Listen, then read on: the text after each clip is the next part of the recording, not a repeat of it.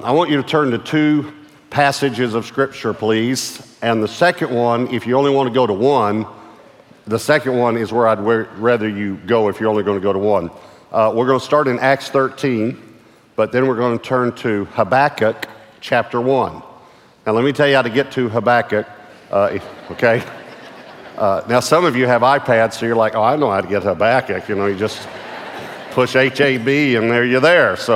But if you have one of the old-fashioned Bibles, if you go to Malachi and turn left, 5 books. If you go to Matthew or Malachi, either one, Matthew might be easier to find. So go to Matthew, and then you'll go left, Malachi, Zechariah, Haggai, Zephaniah, and then Habakkuk. All right? So go backward, Malachi, Zechariah, Haggai, Zephaniah, and then Habakkuk. All right? So if you got to choose just one, then go to Habakkuk, because we're going to spend much of our time there today. We're in a series called Free Indeed. And if you didn't get to hear last week's message, please listen to it, because I laid a foundation that believers can be in bondage. It's nothing to be afraid of. It is something to be aware of, and that we need to know how to get out of bondage. And we will get to more and more in this series how to get free and stay free indeed, all right? So I woke up this morning and I felt like sometimes the Lord speaks to me just as soon as I wake up, or I have a thought that I feel is from the Lord. And this morning, I just felt like the Lord said, Satan is mad about this series. But I'm glad about this series, and I'm the one that's important. So I just want you to know, as I said last week, Satan will do everything he can to stop you from hearing this, because truth is what makes us free. So this week's message is entitled, Beware of Chaldeans. Beware of Chaldeans, and I will explain to you what I mean by that. Acts chapter 13, Paul is in Antioch at Pisidia, which is different than Antioch at Syria. Antioch at Syria is where the great New Testament church was. It was the greatest missionary New Testament church. It's where Paul and Barnabas were sent from. Now they're at Antioch at Pisidia. In other words, Syria, Pisidia were like regions or states. So this is the city named the same, but it's in a different state. It'd be like Paris, Texas. That's not the real Paris, just so you know. But it's a good one. So that's where they are. And he preaches a message about Jesus, and he ends the message with a caution. And I want to show you the caution. Acts chapter 13, verse 40. Acts 13, verse 40 says, Beware, therefore, lest what has been spoken in the prophets, and that's Habakkuk where we're going, come upon you. Beware lest it come on you. And then he quotes a verse from Habakkuk chapter 1. Behold, you despisers marvel and perish, for I work a work in your days, a work which you will by no means believe, though one were to declare it to you. Now, he is referencing that God became a man in Jesus, died on the cross for our sins, and that's salvation, and that the Messiah has come. And he's saying, you're not even going to believe this, even though someone were to tell you this. But he gives them a reason why they won't believe it, and it's Habakkuk. And what he's telling them is there's an enemy who's trying to blind you to truth. And he quotes this scripture, but I want to go back and read the context in Habakkuk. So if you'll flip back to Habakkuk chapter 1, I've already got my Bible open there. I went directly to it. So Habakkuk chapter 1, and when I was in college, by the way, a professor said, I think it was Old Testament survey class, he said, turn to Habakkuk. And, I was from East Texas, and so I said, you mean Habakkuk? And he said, yes, that could be your primitive pronunciation. So, here, we're in Habakkuk. So, Habakkuk chapter 1, verse 5. This is the verse Paul quoted.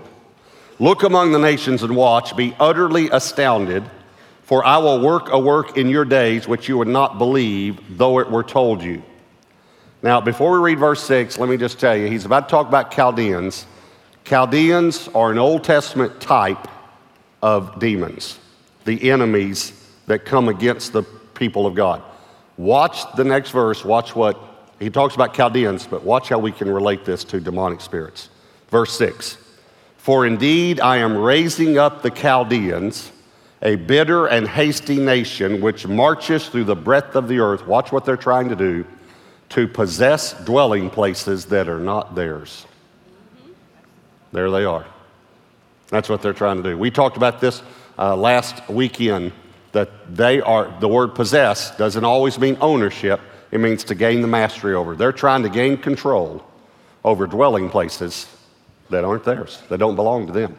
Now, in that day when Paul quoted this scripture, if they had gone back and read Habakkuk chapter 1 to see where he said, beware, lest it come on you. If they had gone back and read it, let me explain to you what the skeptics of the day would have said. The skeptics would have said, I think Paul's out of his mind. Because, listen carefully, there aren't any more Chaldeans. The Chaldeans had been utterly destroyed in 539 BC. So much so, Jeremiah 50 and 51 tells us there will be none left. The Chaldeans were never again referred to as a nation or as an ethnicity even. Never. After 539 BC. They were destroyed. So when you think about this, Paul says, beware, lest what was spoken of the prophets come on you, and there aren't any more literal Chaldeans. So what would he have been talking about? Well, let me say it to you this way. In the same way the skeptics of that day would say, Paul's crazy. He doesn't know what he's talking about. There aren't any more Chaldeans. We don't need to beware of them. In the same way, the skeptics today would say something like this. Did y'all hear Robert Morris is preaching a series about demons? He's out of his mind. There aren't any more demons. Yes, there are. You better beware. Because they're trying to possess dwelling places that are not theirs. That's what they're trying to do.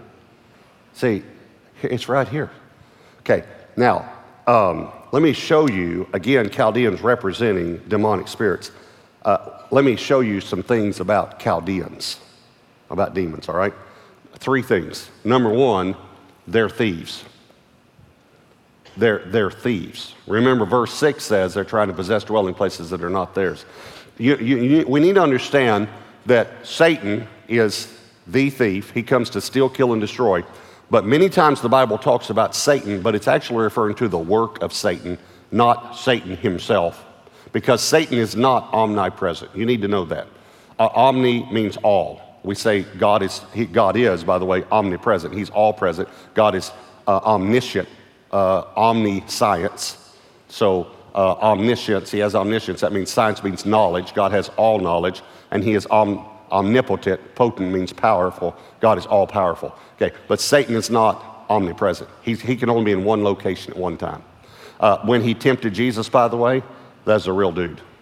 That's Satan. Because Jesus did merit his personal attention. I've had other people say to me, Satan came to me. No, I don't know if it's Satan himself.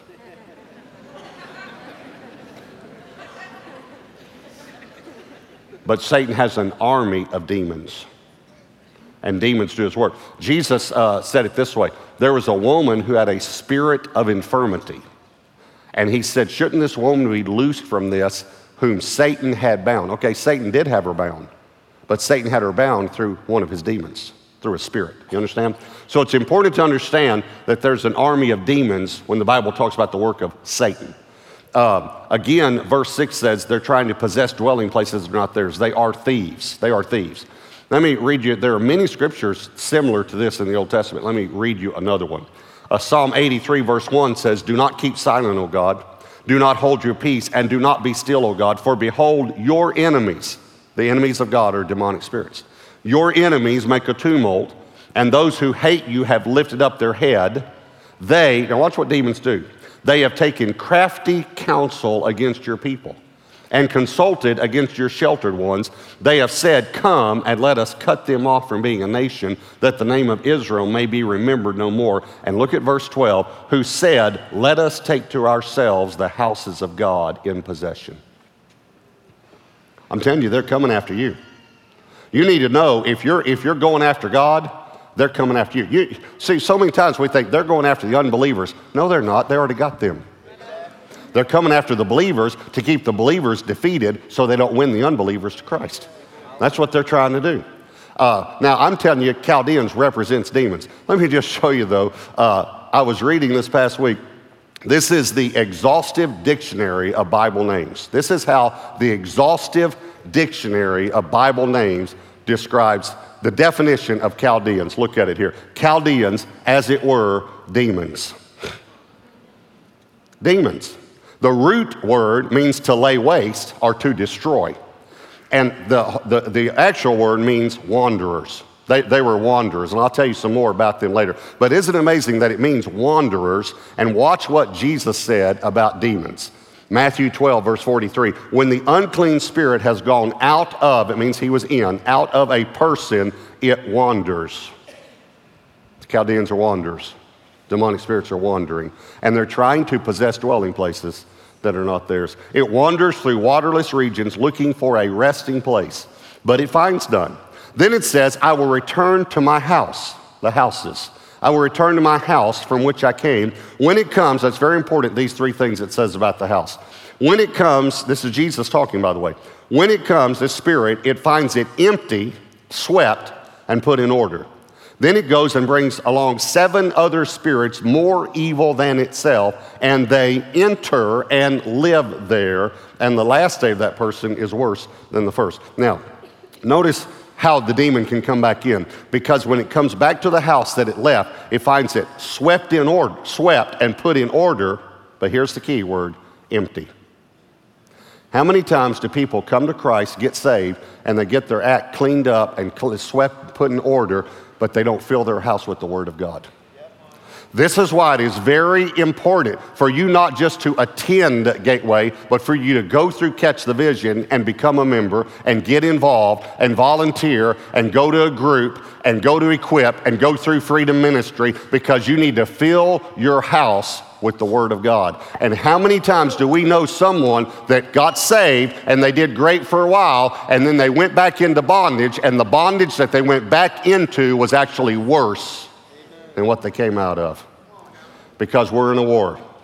So it's very important these are wanderers. Chaldea would be at that time when the Bible writes about them, they were a very small nation. They were about 40, and they were never more than 40 miles wide.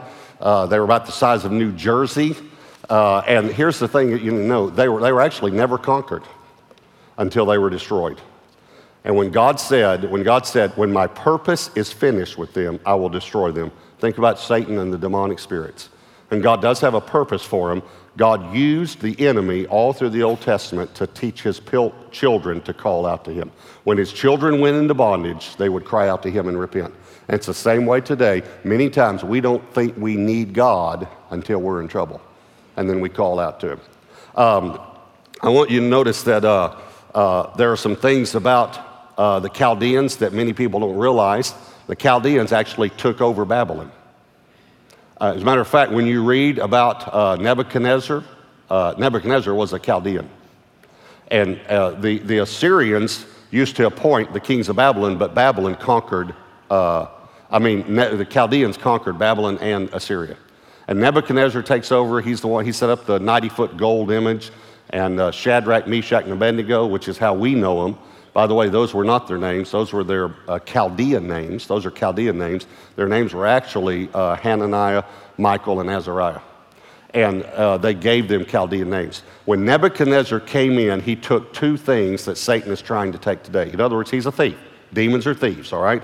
Let me show you the 2 things that he stole. You can just stay there in Habakkuk. We'll come back to that. Daniel chapter 1, verse 1. In the 3rd year of the reign of Jehoiakim, king of Judah, Nebuchadnezzar, king of Babylon, came to Jerusalem and besieged it. And the Lord gave Jehoiakim, king of Judah, into his hand, and some of the articles of the house of God, which he carried into the land of Shinar to the house of his God. And he brought the articles into the treasure house of his God. Then the king instructed Ashpenaz, the master of his eunuchs, to bring some of the children of Israel and some of the king's descendants and some of the young nobles. young men in whom there was no blemish, but good looking. I probably would have been taken.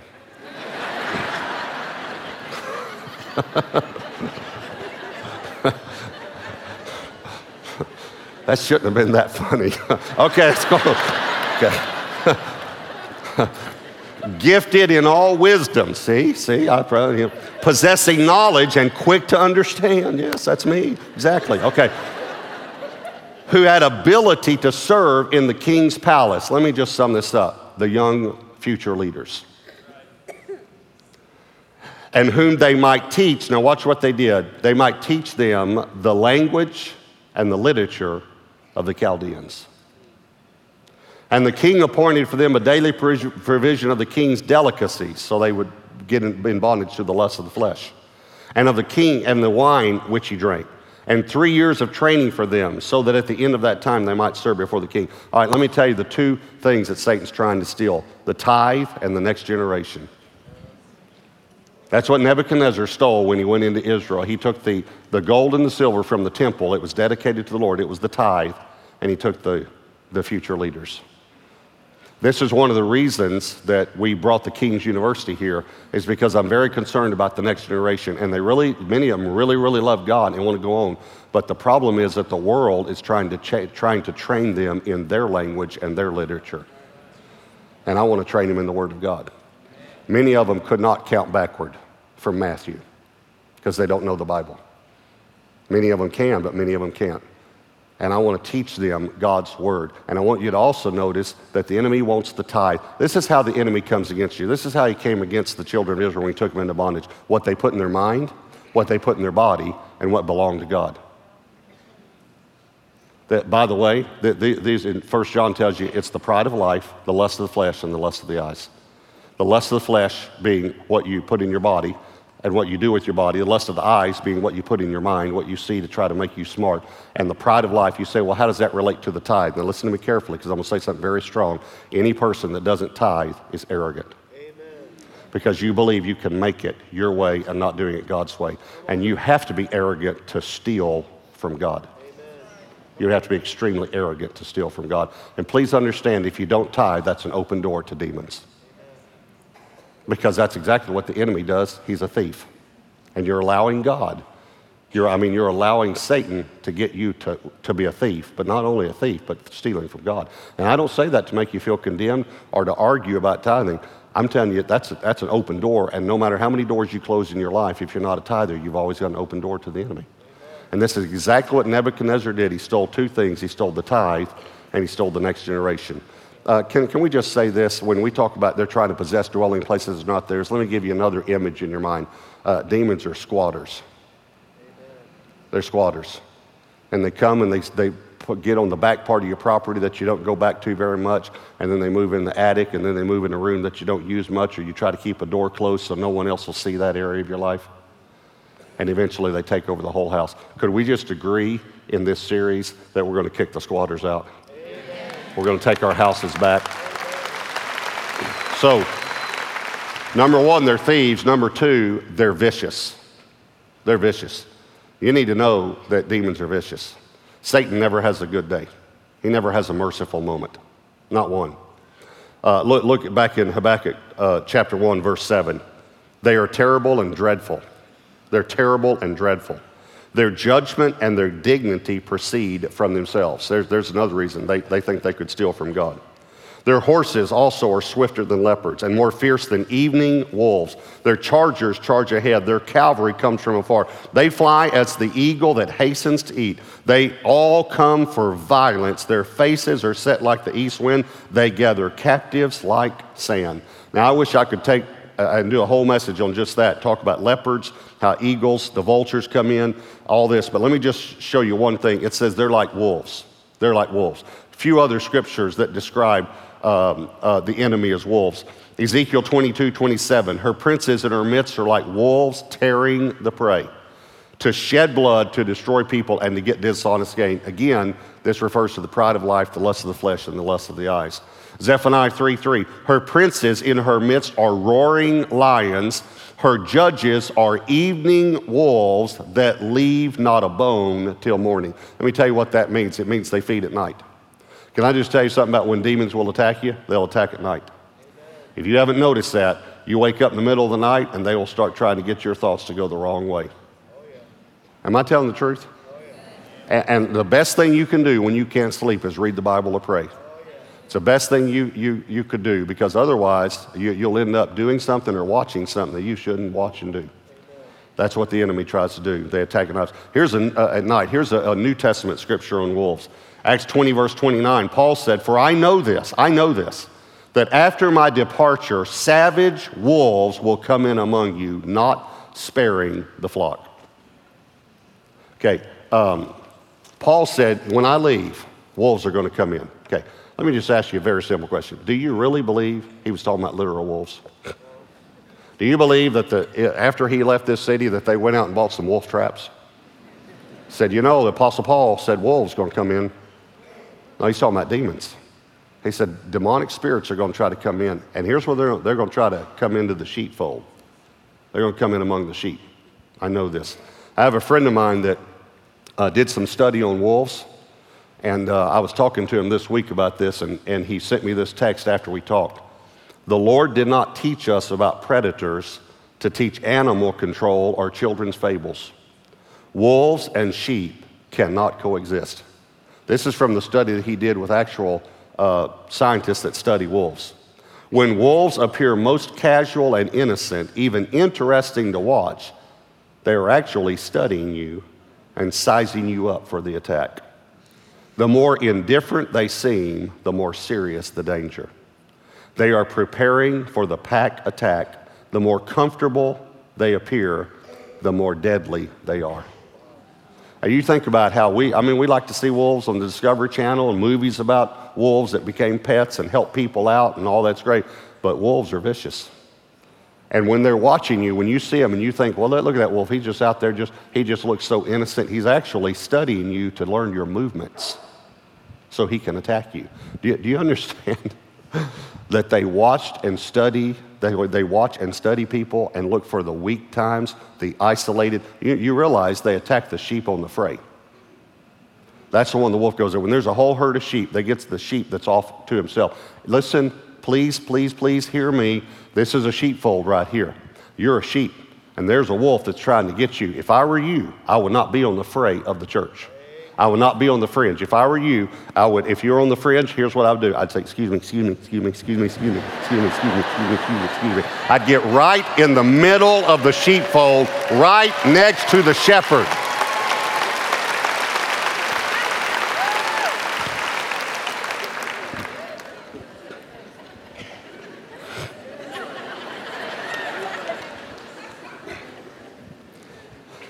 I told you a moment ago, wolves are vicious. They attack in packs. You understand that? When a wolf attacks alone, it's because it's threatened. But a wolf, when it sees a weak one or an isolated one, it actually, when it's howling, it's calling other wolves to the attack. And they surround you and attack from every side. And Satan never has a merciful moment. He never has a time when he gives you a break or he lets up. He is constantly accusing the brethren day and night, the Bible says. You would think that when a person goes through a tough time or has a tragedy in his life, that Satan would give you a break. That's actually when he attacks. Exactly. You need to know that. I'll tell you how bad Satan is. If he had his way, he would thrust every newborn baby through with a sword the same way he did when Moses was born and when Jesus was born. The Bible says that demons don't respect the young or the old.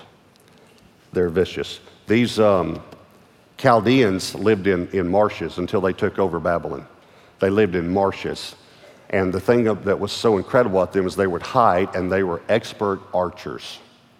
They would hide in the marshes, and when you were trying to trudge through the marsh and getting stuck and trying to look where you were stepping, that's when they'd shoot you. It's the exact same way with the enemy. when you're trudging through life, that's when he's going to shoot. So, number one, they're thieves. Number two, they're vicious. Here's number three, they're cunning. They're cunning. Notice, remember, it said they've taken crafty counsel against your people. They're cunning. The first Chaldean that ruled Babylon actually went in, not as a warrior, but went in and became a friend, and they got used to him and comfortable to him, and he ruled for 10 years before Assyria found out about it. The king of Assyria appointed the kings of Babylon at that time, and he ruled for 10 years, and then, of course, Assyria went in and ousted him. A few years later, they came back and conquered Babylon and Assyria. That's the way the Chaldeans, even though they're a small nation, they were able to conquer both of them. And that's when Nebuchadnezzar then became the king, 605 BC. So this is the way the Chaldeans are. They're just crafty. They just move in and become your friend and then take over. Chaldean, the term, is synonymous with astrologer, magician, or sorcerer. I'll show you one reference. Daniel 2:2 says, "Then the king gave the command to call the magicians, the astrologers, the sorcerers, and the Chaldeans to tell his dream." That was their desire to be synonymous. A magician deceives you. Let me say it another way. He distracts you so he can deceive you. He distracts you so he can deceive you. A sorcerer deceives you by actual spirits that can tell your future. Spirits can tell your future, and that's how he deceives. And then an astrologer tries to determine your future by natural events that you don't have any control over. Instead of God determining your future, he says the stars can tell you what your future is. Well, that's a crock. Don't read your horoscope. Don't do anything like that. Let me tell you who determines your future if you're a believer. The Lord Jesus Christ does. So when you sum up these three things, here's what demons are trying to do. They're trying to distract, deceive, and determine your future. Distract, deceive, and determine your future. Back in Habakkuk, verse 15, it says, they take up all of them, they, meaning the Chaldeans, take up them, meaning men, people, with a hook. Verse 14, the verse before, referred to men as fish. They take them up with a hook, they catch them in their net, and they gather them in the dragnet. They basically want to figure out what bait you like, and then figure out when to put that bait in front of your face. Even when they were tempting Jesus, when Satan tempted Jesus, he thought, okay, here's the bait, bread, because he's been fasting, so this is the bait I'll put in front of him. Of course, Jesus didn't bite on the bait. So it says Satan departed from him for a more opportune time. I'll find another time when he's weak, physically weak, and I'll come after him. They are cunning. They're studying you. Let me say it this way. Who else but a mastermind could have a beautiful woman take a bath on the roof of her house at the exact time when David would walk on his balcony? You know how that worked out? Because they studied him. They watched David's movements, and they knew exactly when he walked on that balcony every night. And that's when they put it in her mind to go take a bath. I'm telling you, Satan is cunning. Ephesians chapter 6, verse 11 says, put on the whole armor of God, that you may be able to stand against the wiles of the devil. This word wiles in the Greek is methodeia. Methodeia, it's where we get our English word method. That you may be able to stand against the methods, the schemes, the plots of the enemy. This is what he does. He plots against you. You also need to understand that Satan is not a man with red underwear on that has horns and a tail and a pitchfork. Do you understand that the world makes fun of Satan and tries to tell us what he looks like so that we won't understand how serious it is? He is not a little imp that sits on your shoulder and says, Johnny, steal a cookie. That's not Satan. Satan has an entire army, and they're organized. And Joel describes them this way: they're like an army of locusts that come in and devour everything in sight. And it says they march in ranks, they do not break ranks, and they know exactly where they're going and what their marching orders are. You may not be able to write these down.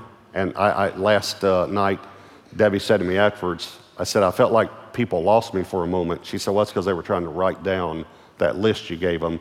So you might not be able to write it down right now. Just go back and listen to it later. But let me just show you, because I want you to understand that he has a whole army. And let me just show you, there are 7 categories of demons in Scripture. 7 categories, and here they are: thrones, lordships, rulers, authorities, principalities and powers, rulers of the darkness, evil and unclean spirits.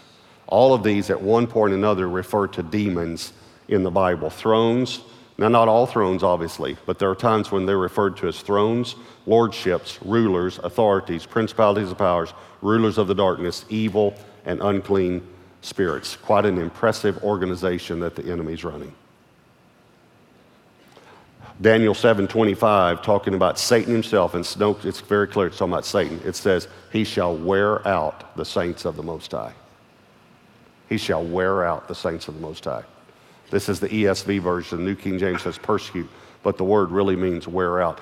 Can I just tell you this? The word weary comes from the word wear.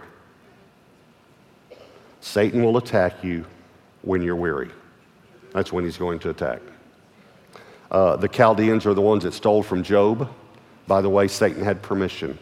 We are going to talk in this series how Satan gets permission to come in and steal from you. And we're going to talk about how to take that permission back, how to take that open door back. Abraham, many people don't know this, Abraham was born in Chaldea, and God called him out. Now, if you want to see a type and a shadow of believers going into bondage, Abraham being the father of the Jewish nation, the father of the people of God, he's born in Chaldea. God says, leave the land of the Chaldeans. He comes out, the nation of Israel, so he births the nation. The nation of Israel is birthed, and then they go back into bondage to the Chaldeans. If that's not a type and shadow of Christians, I don't know what is. Christians are born out of that and then go right back into bondage to the same thing. One more scripture, 1 Peter 5, verse 8 says, be sober, be vigilant, because your adversary, the devil, walks about like a roaring lion, seeking whom he may devour. Be sober simply means to be in control. In other words, don't let something else be in control of you. Be sober. A person who's drunk is not in control. Let me say it another way. It's amazing that the Bible says, don't be drunk with wine, but be filled with the Holy Spirit. Don't be out of control, but be under the control of the Holy Spirit. You know, I was telling my son Josh on Friday, we were going somewhere, and I was telling him about this right here, and we drove by a sign. Right when I was telling him this, we drove by a store that said wine and spirits. And I thought to myself, how deceptive Satan is for us to actually walk in a store and say, yes, I'd like to buy some spirits. And I'm going to take those spirits into my body and expect there will be no consequences. How foolish. Don't be under the influence or under the control of any other spirit but the Holy Spirit. That's what he's telling us in the Bible. So be sober.